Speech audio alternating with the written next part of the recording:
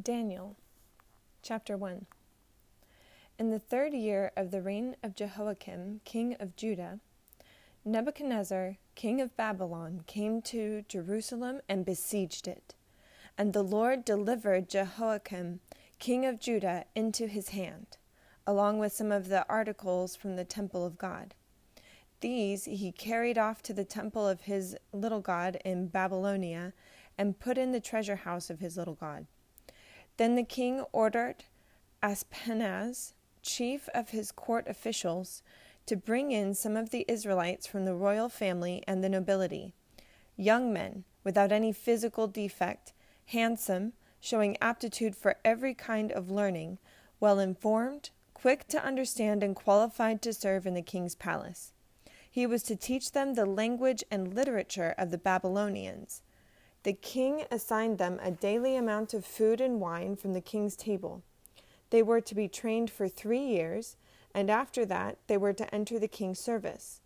Among these were some from Judah: Daniel, Hananiah, Mishael, and Azariah. The chief official gave them new names. To Daniel he named Belteshazzar, to Hananiah Shadrach, to Mishael Meshach, and to Azariah Abednego. But Daniel resolved not to defile himself with the royal food and wine, and he asked the chief official for permission not to defile himself this way. Now God had caused the official to show favor and sympathy to Daniel, but the official told Daniel, "I am afraid of my lord the king, who has assigned your food and drink. Why should he see you looking worse than the other young men your age? The king would then have my head because of you." Daniel then said to the guard whom the chief official had appointed over Daniel, Hananiah, Mishael, and Azariah, "Please, test your servants for 10 days. Give us nothing but vegetables to eat and water to drink, and then compare our appearance with that of the young men who eat the royal food, and treat your servants in accordance with what you see." So he agreed to do this and tested them for 10 days. At the end of the 10 days, they looked healthier and better nourished than any of the young men who ate the royal food. So the guard took away their choice food and the wine they were to drink and gave them vegetables instead. To these 4 young men, God gave knowledge and understanding of all kinds of literature and learning, and Daniel could understand visions and dreams of all kinds. At the end of the time set by the king to bring them in, the chief official presented them to Nebuchadnezzar. The king talked with them, and he found none equal to Daniel, Hananiah, Mishael, and Azariah. So they entered the king's service. In every matter of wisdom and understanding about which the king questioned them, he found them 10 times better than all the magicians and enchanters in his whole kingdom. And Daniel remained there until the 1st year of King Cyrus. Daniel, chapter 2. In the 2nd year of his reign, Nebuchadnezzar had dreams. His mind was troubled, and he could not sleep. So the king summoned the magicians, enchanters, sorcerers, and astrologers to tell him what he had dreamed. When they came in and stood before the king, he said to them, "I've had a dream that troubles me, and I want to know what it means." Then the astrologers answered the king in Aramaic, "O king, live forever. Tell your servants the dream, and we will interpret it." The king replied to the astrologers, "This is what I have firmly decided. If you do not tell me what my dream was and interpret it, I will have you cut into pieces and your houses burned to piles of rubble. But if you tell me the dream and explain it, you will receive from me gifts and rewards and great honor. So, tell me the dream and interpret it for me." Once more they replied, "Let the king tell his servants the dream, and we will interpret it." And then the king answered, "I'm certain that you're trying to gain time because you realize that this is what I have firmly decided. If you do not tell me the dream, there's just one penalty for you. You have conspired to tell me misleading and wicked things, hoping the situation will change. So then, tell me the dream, and I will know that you can interpret it for me." The astrologers answered the king, "There is not a man on earth who can do what the king asks. No king, however great and mighty, has ever asked such a thing of any magician or enchanter or astrologer. What the king asks is too difficult. No one can reveal it to the king except the gods, and they do not live among men." This made the king so angry and furious that he ordered the execution of all the wise men of Babylon. So the decree was issued to put the wise men to death, and men were sent to look for Daniel and his friends to put them to death. When Arioch, the commander of the king's guard, had gone out to put to death the wise men of Babylon, Daniel spoke to him with wisdom and tact. He asked the king's officer, "Why did the king issue such a harsh decree?" Arioch then explained the matter to Daniel. At this, Daniel went in to the king and asked for time so that he might interpret the dream for him. Then Daniel returned to his house and explained the matter to his friends Hananiah, Mishael, and Azariah. He urged them to plead for mercy from the God of heaven concerning this mystery, so that he and his friends might not be executed with the rest of the wise men of Babylon. And during the night, the mystery was revealed to Daniel in a vision. Then Daniel praised the God of heaven and said, "Praise be to the name of God forever and ever. Wisdom and power are his. He changes time and seasons. He sets up kings and deposes them. He gives wisdom to the wise and knowledge to the discerning. He reveals deep and hidden things. He knows what lies in darkness, and light dwells with him. I thank and praise you, O God of my fathers. You have given me wisdom and power. You have made known to me what we asked of you. You have made known to us the dream of the king." Then Daniel went to Arioch, whom the king had appointed to execute the wise men of Babylon, and said to him, "Do not execute the wise men of Babylon. Take me to the king, and I will interpret his dream for him." Arioch took Daniel to the king at once and said, "I have found a man among the exiles from Judah who can tell the king what his dream means." The king asked Daniel, also called Belteshazzar, "Are you able to tell me what I saw in my dream and interpret it?" And Daniel replied, "No wise man, enchanter, magician, or diviner can explain to the king the mystery he has asked about, but there is a God in heaven who reveals mysteries. He has shown King Nebuchadnezzar what will happen in days to come. Your dream and the visions that passed through your mind as you lay on your bed are these. As you were lying there, O king, your mind turned to things to come, and the revealer of mysteries showed you what is going to happen. As for me, this mystery has been revealed to me, not because I have greater wisdom than other living men, but so that you, O king, may know the interpretation, that you may understand what went through your mind. You looked, O king, and there before you stood a large statue, an enormous, dazzling statue, awesome in appearance. The head of the statue was made of pure gold, its chest and arms of silver, its belly and thighs of bronze, its legs of iron, its feet partly of iron and partly of baked clay. While you were watching, a rock was cut out, but not by human hands. It struck the statue on its feet of iron and clay and smashed them.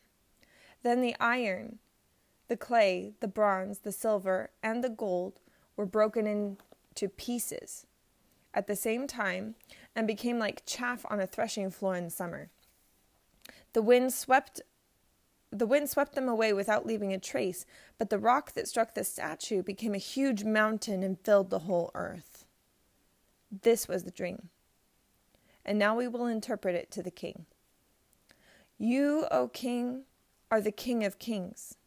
The God of heaven has given you dominion and power and might and glory. In your hands he has placed mankind and the beasts of the field and the birds of the air. Wherever they live, he has made you rule over them all. You are that head of gold. After you, another kingdom will rise, inferior to yours. Next, a third kingdom, one of bronze, will rule over the whole earth. Finally, there will be a fourth kingdom, strong as iron, for iron breaks and smashes everything. And as iron breaks things to pieces, so it will crush and break all the others. Just as you saw that the feet and toes were partly of baked clay and partly of iron, so this will be a divided kingdom. Yet it will have some of the strength of iron in it, even as you saw, iron mixed with clay. As the toes were partly iron and partly clay, so this kingdom will be partly strong and partly brittle. And just as you saw the iron mixed with baked clay, so the people will be a mixture, and will not remain united any more than iron mixes with clay. In the time of those kings, the God of heaven will set up a kingdom that will never be destroyed, nor will it be left to another people. It will crush all those kingdoms and bring them to an end, but it will itself endure forever. This is the meaning of the vision of the rock cut out of a mountain, but not by human hands, a rock that broke the iron, the bronze, the clay, the silver, and the gold to pieces. The great God has shown the king what will take place in the future. The dream is true, and the interpretation is trustworthy. Then King Nebuchadnezzar fell prostrate before Daniel, and paid him honor, and ordered that an offering and incense be presented to him. The king said to Daniel, "Surely your God is the God of gods and the Lord of kings, and a revealer of mysteries, for you were able to reveal this mystery." Then the king placed Daniel in a high position and lavished many gifts on him. He made him ruler over the entire province of Babylon and placed him in charge of all its wise men. Moreover, at Daniel's request, the king appointed Shadrach, Meshach, and Abednego administrators over the province of Babylon, while Daniel himself remained at the royal court.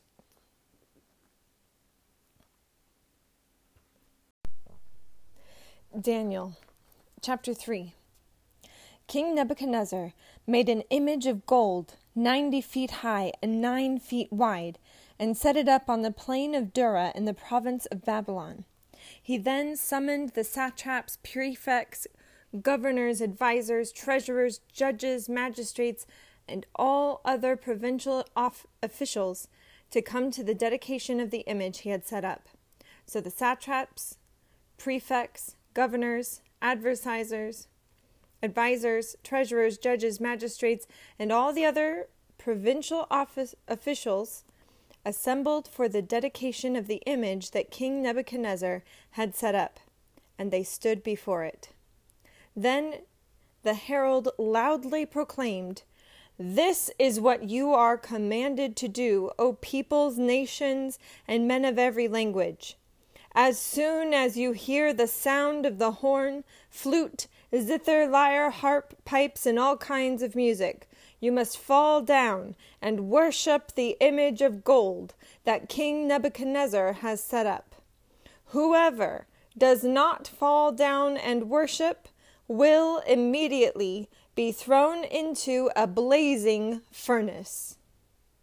Therefore, as soon as they heard the sound of the horn, flute, zither, lyre, harp, and all kinds of music, all the peoples, nations, and men of every language fell down and worshipped the image of gold that King Nebuchadnezzar had set up.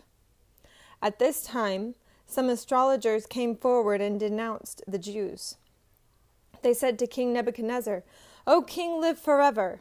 You have issued a decree, O king, that everyone who hears the sound of the horn, flute, zither, lyre, harp, pipes, and all kinds of music must fall down and worship the image of gold, and that whoever does not fall down and worship will be thrown into a blazing furnace. But there are some Jews whom you have set over the affairs of the province of Babylon, Shadrach, Meshach, and Abednego, who pay no attention to you, O king. They neither serve your gods nor worship the image of gold you've set up." Furious with rage, Nebuchadnezzar summoned Shadrach, Meshach, and Abednego. So these men were brought before the king, and Nebuchadnezzar said to them, "Is it true, Shadrach, Meshach, and Abednego, that you do not serve my gods or worship the image of gold I've set up? Now when you hear the sound of the horn, flute, zither, lyre, harp, pipes, and all kinds of music, if you are ready to fall down and worship the image I made, very good. But if you do not worship it, you will be thrown immediately into a blazing furnace. Then what God will be able to rescue you from my hand?" Shadrach, Meshach, and Abednego replied to the king, "O Nebuchadnezzar, we do not need to defend ourselves before you in this matter. If we're thrown into the blazing furnace, the God we serve is able to save us from it, and he will rescue us from your hand, O king. But even if he doesn't, we want you to know, O king, that we will not serve your gods or worship the image of gold you've set up." Then Nebuchadnezzar was furious with Shadrach, Meshach, and Abednego, and his attitude toward them changed. He ordered the furnace heated 7 times hotter than usual, and commanded some of the strongest soldiers in his army to tie up Shadrach, Meshach, and Abednego and throw them into the blazing furnace. So these men, wearing their robes, trousers, turbans, and other clothes, were bound and thrown into the blazing furnace. The king's command was so urgent and the furnace so hot that the flames of the fire killed the soldier who took up Shadrach, Meshach, and Abednego, and these 3 men, firmly tied, fell into the blazing furnace. Then King Nebuchadnezzar leapt to his feet in amazement and asked his adversaries, "Weren't there 3 men that we tied up and threw into the fire?" They replied, "Certainly, O king."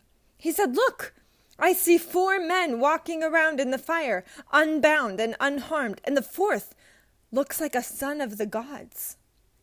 Nebuchadnezzar then approached the opening of the blazing furnace and shouted, "Shadrach, Meshach, and Abednego, servants of the Most High God, come out, come here." So Shadrach, Meshach, and Abednego came out of the fire, and the satraps, prefects, governors, and royal advisers crowded around them. They saw that the fire had not harmed their bodies, nor was a hair of their heads singed. Their robes were not scorched, and there was no smell of fire on them. Then Nebuchadnezzar said, "Praise be to the God of Shadrach, Meshach, and Abednego, who has sent his angel and rescued his servants. They trusted in him and defied the king's command, and were willing to give up their lives rather than serve or worship any other god except their own God. Therefore I decree that the people of any nation or language who say anything against the God of Shadrach, Meshach, and Abednego be cut into pieces, and their houses be turned into piles of rubble, for no other God can save in this way." Then the king promoted Shadrach, Meshach, and Abednego in the province of Babylon. Daniel chapter 4. To the peoples, nations, and men of every language who live in all the world, may you prosper greatly. It is my pleasure to tell you about the miraculous signs and wonders that the Most High God has performed for me. How great are his signs, how mighty his wonders. His kingdom is an eternal kingdom. His dominion endures from generation to generation. Nebuchadnezzar was at home in my palace, contented and prosperous. I had a dream that made me afraid. As I was lying in my bed, the images and visions that passed through my mind terrified me. So I commanded that all the wise men of Babylon be brought before me to interpret the dream for me. When the magicians, enchanters, astrologers, and diviners came, I told them the dream, but they could not interpret it for me. Finally, Daniel came into my presence, and I told him the dream. He's called Belteshazzar after the name of my God, and the spirit of the holy gods is in him. I said, "Belteshazzar, chief of the magicians, I know that the spirit of the holy gods is in you, and no mystery is too difficult for you. Here is my dream. Interpret it for me. These are the visions I saw while lying in my bed. I looked, and there before me stood a tree in the middle of the land. Its height was enormous. The tree grew large and strong, and its top touched the sky. It was visible to the ends of the earth. Its leaves were beautiful, its fruit abundant, and on it was food for all. Under it the beasts of the field found shelter, and the birds of the air lived in its branches. From it every creature was fed. In the visions I saw while lying in my bed, I looked, And there before me was a messenger, a holy one coming down from heaven. He called in a loud voice, "Cut down the tree and trim off its branches. Strip off its leaves and scatter its fruit. Let the animals flee from under it and the birds from its branches. But let the stump and its roots, bound with iron and bronze, remain in the ground, in the grass of the field. Let him be drenched with the dew of heaven, and let him live with the animals among the plants of the earth. Let his mind be changed from that of a man, and let him be given the mind of an animal, till 7 times pass by for him." The decision is announced by messengers. The holy ones declare the verdict, so that the living may know that the Most High is sovereign over the kingdoms of men, and gives them to anyone he wishes, and sets over them the lowliest of men. This is the dream that I, King Nebuchadnezzar, had. Now, Belshazzar, tell me what it means, for none of the wise men in my kingdom can interpret it for me, but you can, because the spirit of the holy gods is in you. Then Daniel, also called Belshazzar, was greatly perplexed for a time, and his thoughts terrified him. So the king said, "Belshazzar, do not let the dream or its meaning alarm you."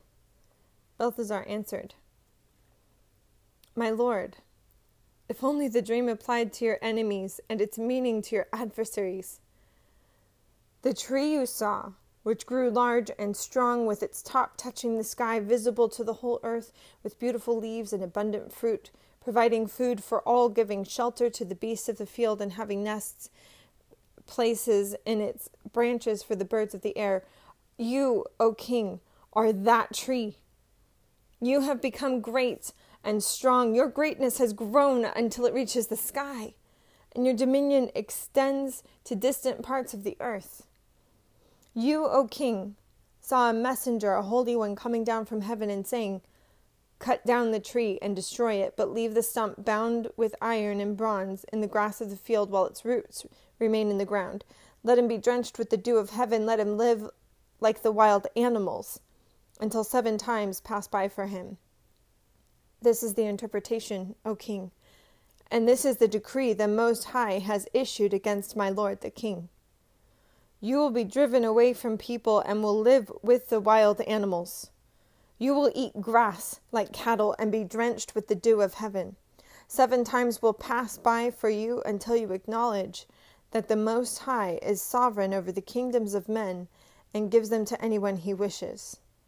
For the command to leave the stump of the tree with its roots means that your kingdom will be restored to you when you acknowledge that heaven rules. Therefore, O king, be pleased to accept my advice. Renounce your sins by doing what is right, and your wickedness by being kind to the oppressed. It may be that then your prosperity will continue."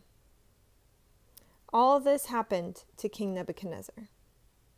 12 months later, as the king was walking on the roof of the royal palace of Babylon, he said, "Is not this the great Babylon I have built as the royal residence by my mighty power and for the glory of my majesty?" These words were still on his lips when a voice came from heaven. "This is what is decreed for you, King Nebuchadnezzar. Your royal authority has been taken from you. You will be driven away from people and will live with the wild animals. You will eat grass like cattle. 7 times will pass by for you until you acknowledge that the Most High is sovereign over the kingdoms of men and gives them to anyone he wishes." Immediately, what had been said about Nebuchadnezzar was fulfilled. He was driven away from his people and ate grass like cattle. His body was drenched with the dew of heaven until his hair grew like the feathers of an eagle and his nails like the claws of a bird.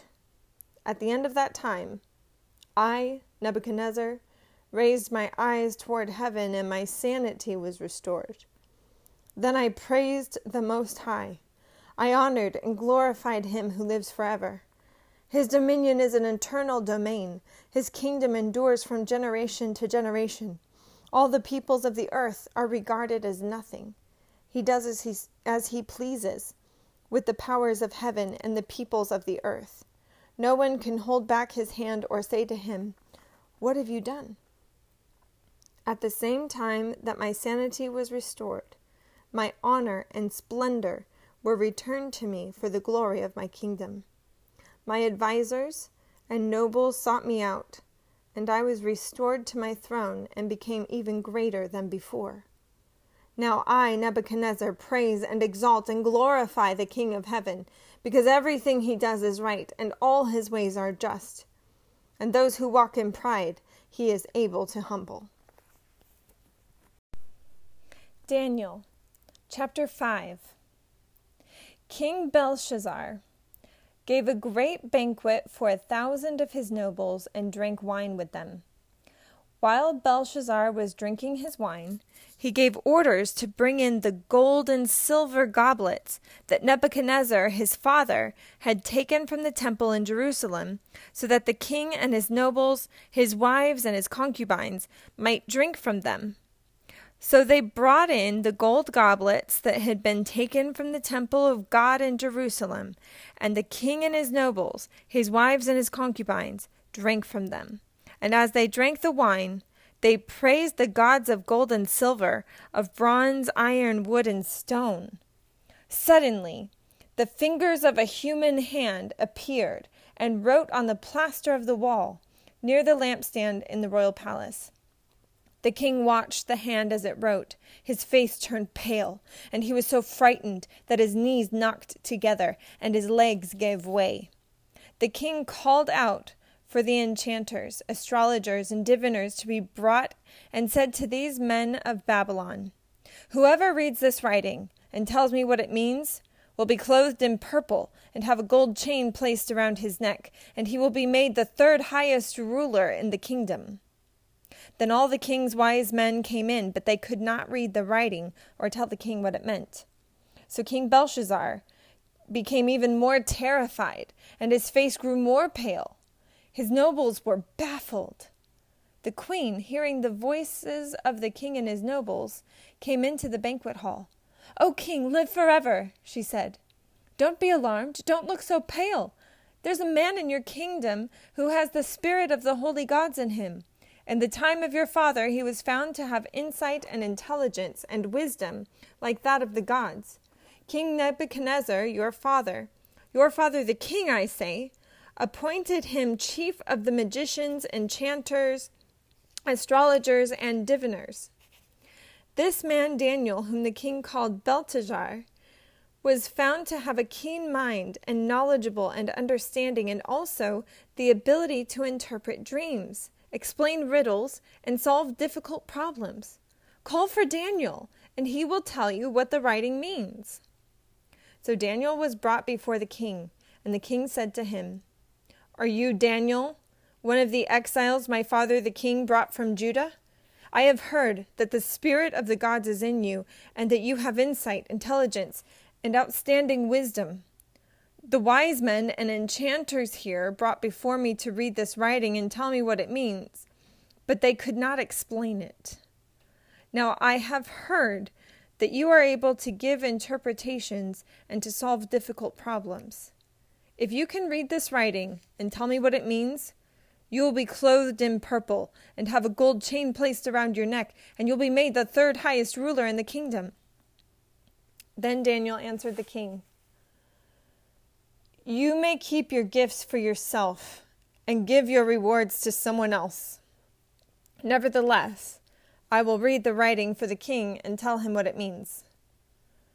O king, the Most High God gave your father Nebuchadnezzar sovereignty and greatness and glory and splendor. Because of the high position he gave him, all the peoples and nations and men of every language dreaded and feared him. Those the king wanted to put to death, he put to death. Those he wanted to spare, he spared. Those he wanted to promote, he promoted. And those he wanted to humble, he humbled.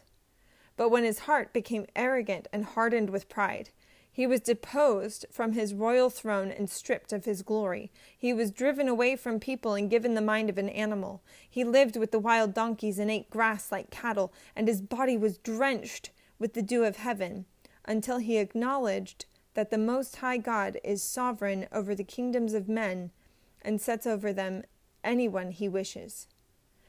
But you, his son, O Belshazzar, have not humbled yourself, though you knew all this. Instead, you've set yourself up against the Lord of heaven. You had the goblets from his temple brought to you, and you and your nobles, your wives, and your concubines drank wine from them. You praised the gods of silver and gold, of bronze, iron, wood, and stone, which cannot see or hear or understand. But you did not honor the God who holds in his hand your life and all your ways. Therefore, he sent the hand that wrote this inscription. This is the inscription that was written. Mene, mene, tekel, parsin. And this is what these words mean. Mene, number. God has numbered the days of your reign and brought it to an end. Tekel, weigh. You have been weighed on the scales and found wanting. Peres, divided. Your kingdom is divided and given to the Medes and Persians. Then at Belshazzar's command, Daniel was clothed in purple. A gold chain was placed around his neck, and he was proclaimed the third highest ruler in the kingdom. That very night, Belshazzar, king of the Babylonians, was slain, and Darius the Mede took over the kingdom at the age of 62. Daniel chapter 6. It pleased Darius to appoint 120 satraps to rule throughout the kingdom, with 3 administrators over them, one of whom was Daniel. The satraps were made accountable to them so that the king might not suffer loss. Now Daniel so distinguished himself among the administrators that the satraps by his exceptional qualities, that the king planned to set him over the whole kingdom. At this, the administrators and the satraps tried to find grounds for charges against Daniel in his conduct of government affairs, but they were unable to do so. They could find no corruption in him because he was trustworthy and neither corrupt nor negligent. Finally, these men said, "We will never find any basis for charges against this man Daniel unless it has something to do with the law of his God." So the administrators and the satraps went as a group to the king and said, "O King Darius, live forever. The royal administrators, prefects, satraps, advisors, and governors have all agreed that the king should issue an edict and enforce the decree that anyone who prays to any god or man during the next 30 days, except you, O king, shall be thrown into the lion's den. Now, O king, issue the decree, put it in writing so that it cannot be altered, in accordance with the laws of the Medes and Persians, which cannot be repealed." So King Darius put the decree in writing. Now, when Daniel learned that the decree had been published, he went home to his upstairs room, where the windows opened outward toward Jerusalem. 3 times a day he got down on his knees and prayed, giving thanks to his God, just as he had done before. Then these men went as a group and found Daniel praying and asking God for help. So they went to the king and spoke to him about his royal decree. "Did you not publish a decree that during the next 30 days, anyone who prays to any god or man except to you, O king, would be thrown into the lion's den?"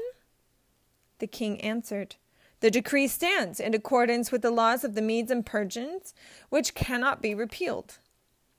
Then they said to the king, "Daniel, who is one of the exiles from Judah, pays no attention to you, O king, or to the decree you put in writing. He still prays 3 times a day." When the king heard this, he was greatly distressed. He was determined to rescue Daniel and made every effort until sundown to save him. Then the men went as a group to the king and said to him, "Remember, O king, that according to the law of the Medes and Persians, no decree or edict that the king issues can be changed." So the king gave the order, and they brought Daniel and threw him into the lion's den. The king said to Daniel, May your God, whom you serve continually, rescue you." A stone was brought and placed over the mouth of the den, and the king sealed it with his own signet ring and with the rings of his nobles, so that Daniel's situation might not be changed. Then the king returned to his palace and spent the night without eating and without any entertainment being brought to him, and he could not sleep. At the first light of dawn, the king got up and hurried to the lion's den. When he came near the den, he called to Daniel in an anguished voice, "Daniel, servant of the living God, has your God, whom you serve continually, been able to rescue you from the lions?" Daniel answered, "O king, live forever. My God sent his angel, and he shut the mouths of the lions. They have not hurt me, because I was found innocent in his sight. Nor have I ever done any wrong before you, O king." The king was overjoyed. He gave orders to lift Daniel out of the den. And when Daniel was lifted from the den, no wound was found on him, because he had trusted in his God. At the king's command, the men who had falsely accused Daniel were brought in and thrown into the lion's den along with their wives and children.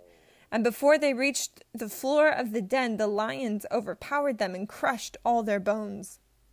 Then King Darius wrote to all the peoples, nations, and men of every language throughout the land, "May you prosper greatly.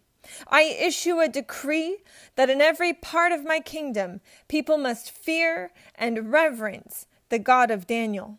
For he is the living God, and he endures forever. His kingdom will not be destroyed. His dominion will never end. He rescues and he saves. He performs signs and wonders in the heavens and on the earth. He has rescued Daniel from the power of the lions." So Daniel prospered during the reign of Darius and the reign of Cyrus the Persian. Daniel chapter 7. In the first year of Belshazzar, king of Babylon, Daniel had a dream, and visions passed through his mind as he was lying on his bed. He wrote down the substance of his dream. Daniel said, "In my vision at night I looked, and there before me were the four winds of heaven churning up the great sea. 4 great beasts, each different from the others, came up out of the sea. The first was like a lion, and it had the wings of an eagle. I watched until its wings were torn off, and it was lifted from the ground so that it stood on 2 feet like a man, and the heart of a man was given to it. And there before me was a second beast, which looked like a bear. It was raised up on one of its sides, and it had 3 ribs in its mouth between its teeth. It was told, 'Get up and eat your fill of flesh.' After that I looked, and there before me was another beast, one that looked like a leopard, and on its back it had 4 wings like those of a bird. This beast had 4 heads, and it was given authority to rule.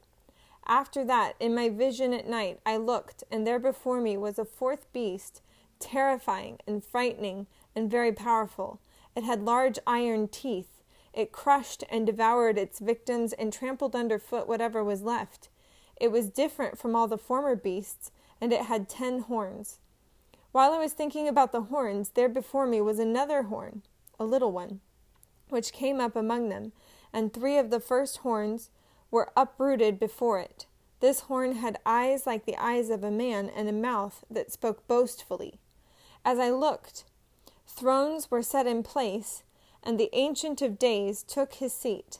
His clothing was as white as snow. The hair on his head was white like wool. His throne was flaming with fire, and its wheels were all ablaze. A river of fire was flowing, coming out from before him. Thousands upon thousands attended him. 10,000 times 10,000 stood before him. The court was seated, and the books were opened. Then I continued to watch because of the boastful words the horn was speaking. I kept looking until the beast was slain and its body destroyed and thrown into the blazing fire. The other beasts had been stripped of their authority, but were allowed to live for a period of time. In my vision at night I looked, and there before me was one like a son of man, coming with the clouds of heaven. He approached the Ancient of Days and was led into his presence. He was given authority, glory, and sovereign power. All peoples, nations, and men of every language worshipped him. His dominion is an everlasting dominion that will not pass away, and his kingdom is one that will never be destroyed. I, Daniel, was troubled in spirit, and the visions that passed through my mind disturbed me. I approached one of those standing there and asked him the true meaning of all this. So he told me and gave me the interpretation of these things.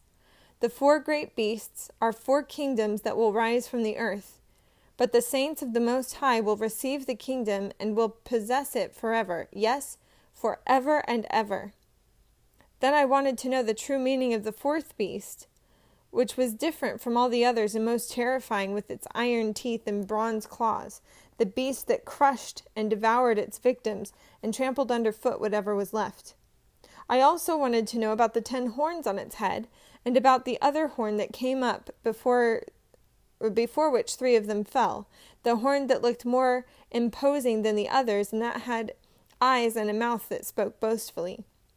As I watched, this horn was waging war against the saints and defeating them, until the Ancient of Days came and pronounced judgment in favor of the saints of the Most High, and the time came when they possessed the kingdom.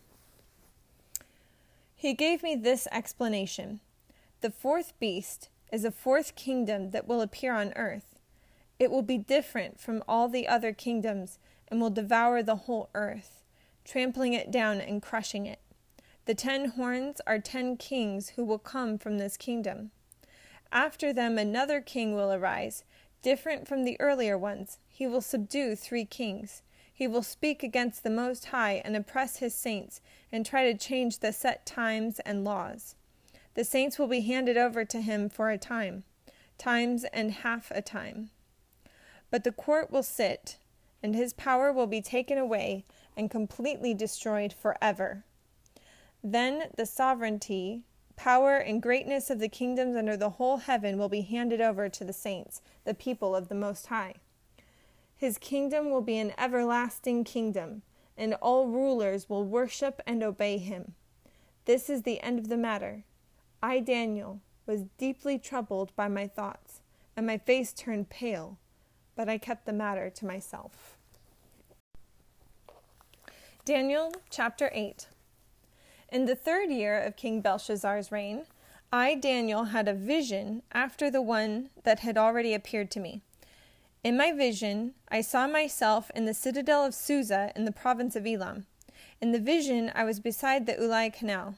I looked up, and there before me was a ram with 2 horns, standing beside the canal, and the horns were long. One of the horns was longer than the other, but grew up later. I watched the ram as he charged toward the west and the north and the south. No animal could stand against him, and none could rescue from his power. He did as he pleased and became great. As I was thinking about this, suddenly a goat with a prominent horn between his eyes came from the west, crossing the whole earth without touching the ground. He came toward the 2-horned ram I'd seen standing beside the canal and charged at him in great rage. I saw him attack the ram furiously, striking the ram and shattering his 2 horns. The ram was powerless to stand against him, and the goat knocked him to the ground and trampled on him, and none could rescue the ram from his power. The goat became very great, but at the height of his power, his large horn was broken off, and in its place 4 prominent horns grew up toward the 4 winds of heaven. Out of one of them came another horn, which started small but grew in power to the south and to the east and toward the beautiful land. It grew until it reached the host of heavens, and it threw some of the starry hosts down to the earth and trampled on them. It set itself up to be as great as the prince of the host. It took away the daily sacrifice from him, and the place of his sanctuary was brought low because of rebellion. The host of the saints and the daily sacrifice were given over to it. It prospered in everything it did, and truth was thrown to the ground. Then I heard a Holy One speaking, and another Holy One said to him, "How long will it take for the vision to be fulfilled? The vision concerning the daily sacrifice, the rebellion that causes desolation, and the surrender of the sanctuary and of the host that will be trampled underfoot?" He said to me, "It will take 2,300 evenings and mornings. Then the sanctuary will be consecrated." While I, Daniel, was watching the vision and trying to understand it, there before me stood one who looked like a man. And I heard a man's voice from the Ulai calling, "Gabriel, tell this man the meaning of the vision." As he came near the place where I was standing, I was terrified and fell prostrate. "Son of man," he said to me, "understand that the vision concerns the time of the end." While he was speaking to me, I was in a deep sleep with my face on the ground. Then he touched me and raised me to my feet. He said, "I'm going to tell you what will happen later in the time of wrath, because the vision concerns the appointed time of the end. The two-horned ram that you saw represents the kings of Media and Persia. The shaggy goat is the king of Greece, and the large horn between his eyes is the first king. The 4 horns that replaced the one that was broken off represent 4 kingdoms that will emerge from his nation, but will not have the same power. In the latter part of their reign, when rebels have become completely wicked, a stern-faced king, a master of intrigue, will arise. He will become very strong, but not by his own power. He will cause astounding devastation and will succeed in whatever he does. He will destroy the mighty men and the holy people. He will cause deceit to prosper, and he will consider himself superior. When they feel secure, he will destroy many and take his stand against the Prince of Princes. Yet he will be destroyed, but not by human power. The vision of the evenings and mornings that has been given to you is true, but seal up the vision, for it concerns the distant future." I, Daniel, was exhausted and lay ill for several days. Then I got up and went about the king's business. I was appalled by the vision. It was beyond understanding. Daniel chapter 9. In the first year of Darius, son of Xerxes, a Mede by descent, who was made ruler over the Babylonian kingdom, in the first year of his reign, I, Daniel, understood from the Scriptures, according to the word of the Lord given to Jeremiah the prophet, that the desolation of Jerusalem would last 70 years. So I turned to the Lord God, and pleaded with him in prayer and petition, in fasting and in sackcloth and ashes. I prayed to the Lord my God and confessed, "O Lord, the great and awesome God, who keeps his covenant of love with all who love him and obey his commands, we have sinned and done wrong. We have been wicked and have rebelled.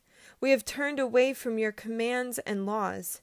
We have not listened to your servants, the prophets, who spoke in your name to our kings, our princes, and our fathers, and to all the people of the land. Lord, you are righteous, but this day we are covered with shame. The men of Judah and people of Jerusalem and all Israel, both near and far, in all the countries where you have scattered us because of our unfaithfulness to you.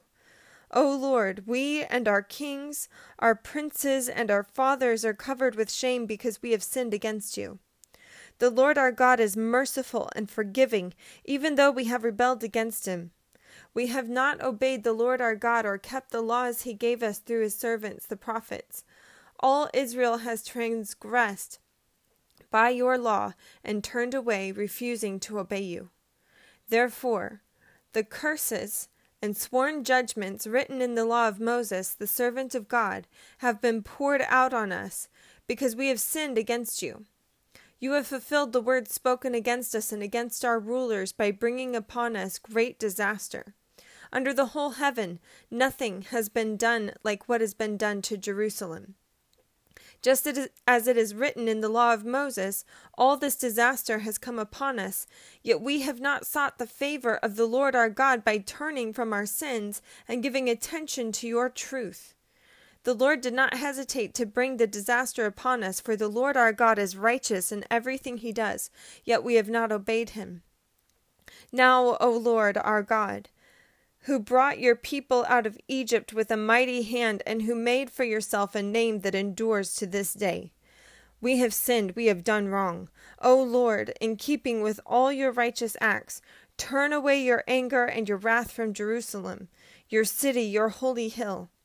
Our sins and the iniquities of our father have made Jerusalem and your people an object of scorn to all those around us. Now, our God, hear the prayers and petitions of your servant. For your sake, O Lord, look with favor on your desolate sanctuary. Give ear, O God, and hear. Open your eyes and see the desolation of the city that bears your name. We do not make request of you because we are righteous, but because of your great mercy. O Lord, listen. O Lord, forgive. O Lord, hear and act. For your sake, O my God, do not delay, because your city and your people bear your name. While I was speaking and praying, confessing my sin and the sin of my people Israel, and making my request to the Lord my God for his holy hill, while I was still in prayer, Gabriel, the man I had seen in the earlier vision, came to me in swift flight about the time of the evening sacrifice. He instructed me and said, Daniel, I have now come to give you insight and understanding. As soon as you began to pray, an answer was given, which I have come to tell you, for you are highly esteemed. Therefore, consider the message and understand the vision. 77s are decreed for your people and your holy city to finish transgression, to put an end to sin, to atone for wickedness, to bring in everlasting righteousness, to seal up vision and prophecy, and to anoint the most holy. Know and understand this. From the issuing of the decree to restore and rebuild Jerusalem until the Anointed One, the ruler, comes, there will be 7 sevens and 62 sevens. It will be rebuilt with streets and a trench, but in times of trouble. After the 62 sevens, the Anointed One will be cut off and will have nothing. The people of the ruler who will come will destroy the city and the sanctuary. The end will come like a flood. War will continue until the end, and desolations have been decreed. He will confirm a covenant with many for 1 7. In the middle of the 7, he will put an end to sacrifice and offering, and on a wing of the temple he will set up an abomination that causes desolation until the end that is decreed is poured out on him. Daniel, chapter 10. In the 3rd year of Cyrus, king of Persia, a revelation was given to Daniel, who was called Belshazzar. Its message was true, and it concerned a great war. The understanding of the message came to him in a vision. At that time, I, Daniel, mourned for 3 weeks. I ate no choice food, no meat or wine touched my lips, and I used no lotions at all until the 3 weeks were over. On the 24th day of the 1st month, as I was standing on the bank of the great river, the Tigris, I looked up, and there before me was a man dressed in linen with a belt of the finest gold around his waist. His body was like chrysolite, his face like lightning, his eyes like flaming torches, his arms and legs like the gleam of burnished bronze, and his voice like the sound of a multitude. I, Daniel, was the only one who saw the vision. The men with me did not see it, but such terror overwhelmed them that they fled and hid themselves. So I was left alone, gazing at this great vision. I had no strength left. My face turned deathly pale, and I was helpless. Then I heard him speaking, and as I listened to him, I fell into a deep sleep, my face to the ground. A hand touched me and set me trembling on my hands and knees. He said, Daniel, you who are highly esteemed, consider carefully the words I am about to speak to you, and stand up, for I have now been sent to you. And when he said this to me, I stood up, trembling. Then he continued, Do not be afraid, Daniel. Since the first day that you set your mind to gain understanding and to humble yourself before your God, your words were heard, and I have come in response to them. But the prince of the Persian kingdom resisted me 21 days. Then Michael, one of the chief priests, came to help me because I was detained there with the king of Persia. Now I have come to explain to you what will happen to your people in the future, for the vision concerns a time yet to come. While he was saying this to me, I bowed with my face toward the ground and was speechless. Then one who looked like a man touched my lips, and I opened my mouth and began to speak. I said to the one standing before me, I am overcome with anguish because of the vision, my lord, and I'm helpless. How can I, your servant, talk with you, my lord? My strength is gone, and I can hardly breathe. Again, the one who looked like a man touched me and gave me strength. Do not be afraid, O man highly esteemed, he said. Peace! Be strong now. Be strong. When he spoke to me, I was strengthened and said, Speak, my lord, since you have given me strength. So he said, Do you know why I have come to you? Soon I will return to fight against the prince of Persia, and when I go, the prince of Greece will come. But first, I will tell you what is written in the book of truth. No one supports me against them except Michael, your prince. And in the first year of Darius the Mede, I took my stand to support and protect him. Chapter 11. Now then, I tell you the truth. 3 more kings will appear in Persia, then a 4th, who will be far richer than all the others. When he has gained power by his wealth, he will stir up everyone against the kingdom of Greece. Then a mighty king will appear who will rule with great power and do as he pleases. After he has appeared, his empire will be broken up and parceled out toward the 4 winds of heaven. It will not go to his descendants, nor will it have the power he exercised, but his empire will be uprooted and given to others. The king of the south will become strong, but one of his commanders will become even stronger than he and will rule his own kingdom with great power. After some years they will become allies. The daughter of the king of the south will go to the king of the north to make an alliance, but she will not retain her power, and he and his power will not last. In those days, she'll be handed over together with her royal escort and her father and the one who supported her. One from her family line will arise to take her place. He will attack the forces of the king of the north and enter his fortress. He will fight against them and be victorious. He will also seize their gods, their metal images, and their valuable articles of silver and gold and carry them off to Egypt. For some years he will leave the king of the north alone. Then the king of the north will invade the realm of the king of the south, but will retreat to his own country. His sons will prepare for war and assemble a great army, which will sweep on like an irresistible flood and carry the battle as far as his fortress. Then the king of the south will march out in a rage and fight against the king of the north, who will raise a large army, but it will be defeated. When the army is carried off, the king of the south will be filled with pride and will slaughter many thousands, yet he will not remain triumphant. For the king of the north will muster another army larger than the first, and after several years he will advance with a huge army fully equipped. In those times many will rise against the king of the south. The violent men among your own people will rebel in fulfillment of the vision, but without success. Then the king of the north will come and build up siege ramps, and will capture a fortified city. The forces of the south will be powerless to resist. Even their best troops will not have the strength to stand. The invader will do as he pleases. No one will be able to stand against him. He will establish himself in the beautiful land, and will have the power to destroy it. He will determine to come with the might of his entire kingdom, and will make an alliance with the king of the south. And he will give him a daughter in marriage in order to overthrow the kingdom.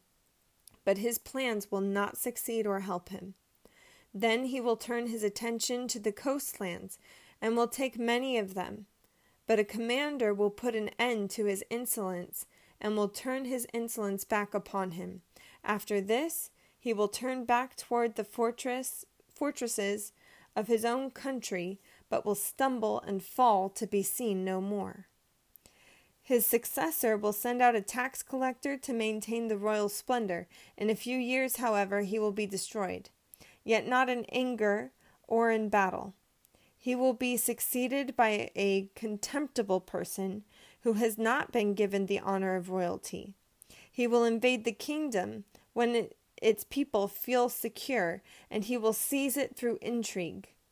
Then an overwhelming army will be swept away before him. Both it and a prince of the covenant will be destroyed. After coming to an agreement with him, he will act deceitfully, and with only a few people he will rise to power. When the richest provinces feel secure, he will invade them and will achieve what neither his fathers nor his forefathers did. He will distribute plunder, loot, and wealth among his followers. He will plot the overthrow of fortresses, but only for a time. With a large army, he will stir up his strength and courage against the king of the south. The king of the south will wage war with a large and very powerful army, but he will not be able to stand because of the plots devised against him. Those who eat from the king's provisions will try to destroy him. His army will be swept away, and many will fall in battle.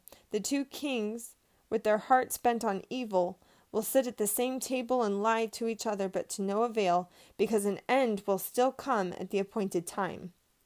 The king of the north will return to his own country with great wealth, but his heart will be set against the Holy Covenant. He will take action against it, and then return to his own country. At the appointed time, he will invade the south again, but this time the outcome will be different from what it was before. Ships of the western coastlands will be opposed to him, and he will lose heart. Then he will turn back and vent his fury against the Holy Covenant. He will return and show favor to those who forsake the Holy Covenant.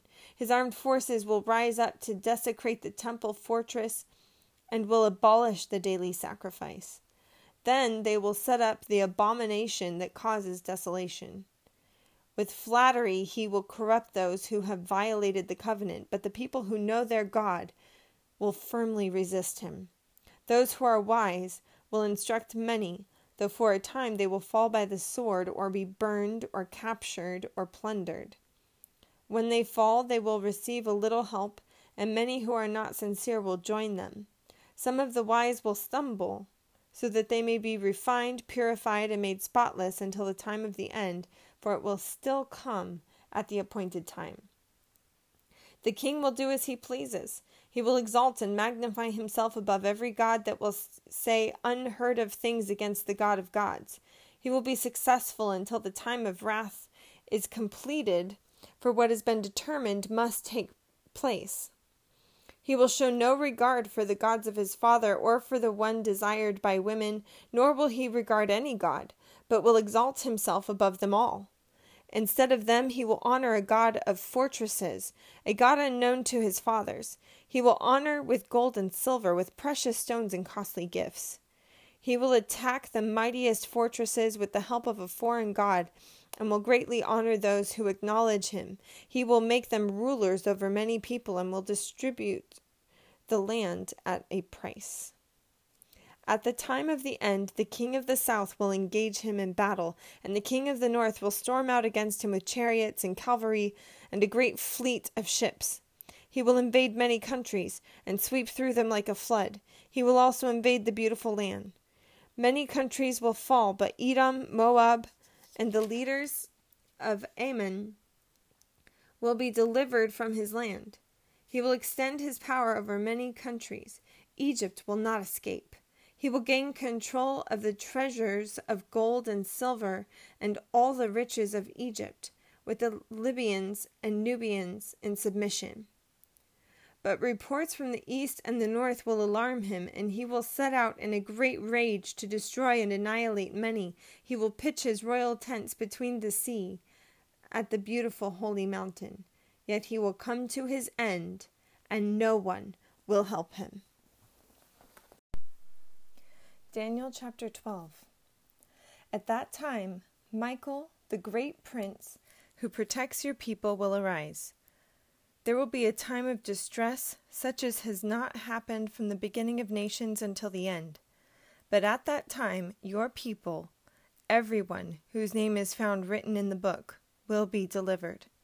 Multitudes who sleep in the dust of the earth will awake, some to everlasting life, others to shame and everlasting contempt. Those who are wise will shine like the brightness of the heavens, and those who lead many to righteousness like the stars forever and ever. But you, Daniel, close up and seal the words of the scroll until the time of the end. Many will go here and there to increase knowledge."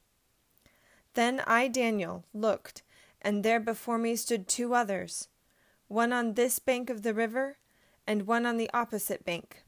One of them said to the man clothed in linen, who was above the waters of the river, "How long will it be before these astonishing things are fulfilled?"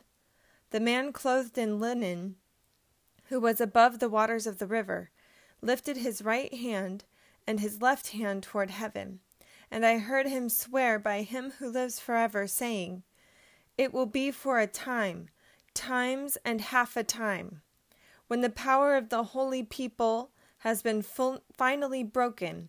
All these things will be completed."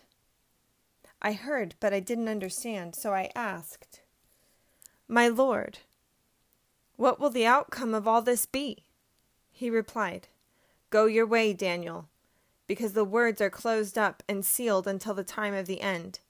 Many will be purified, made spotless and refined, but the wicked will continue to be wicked.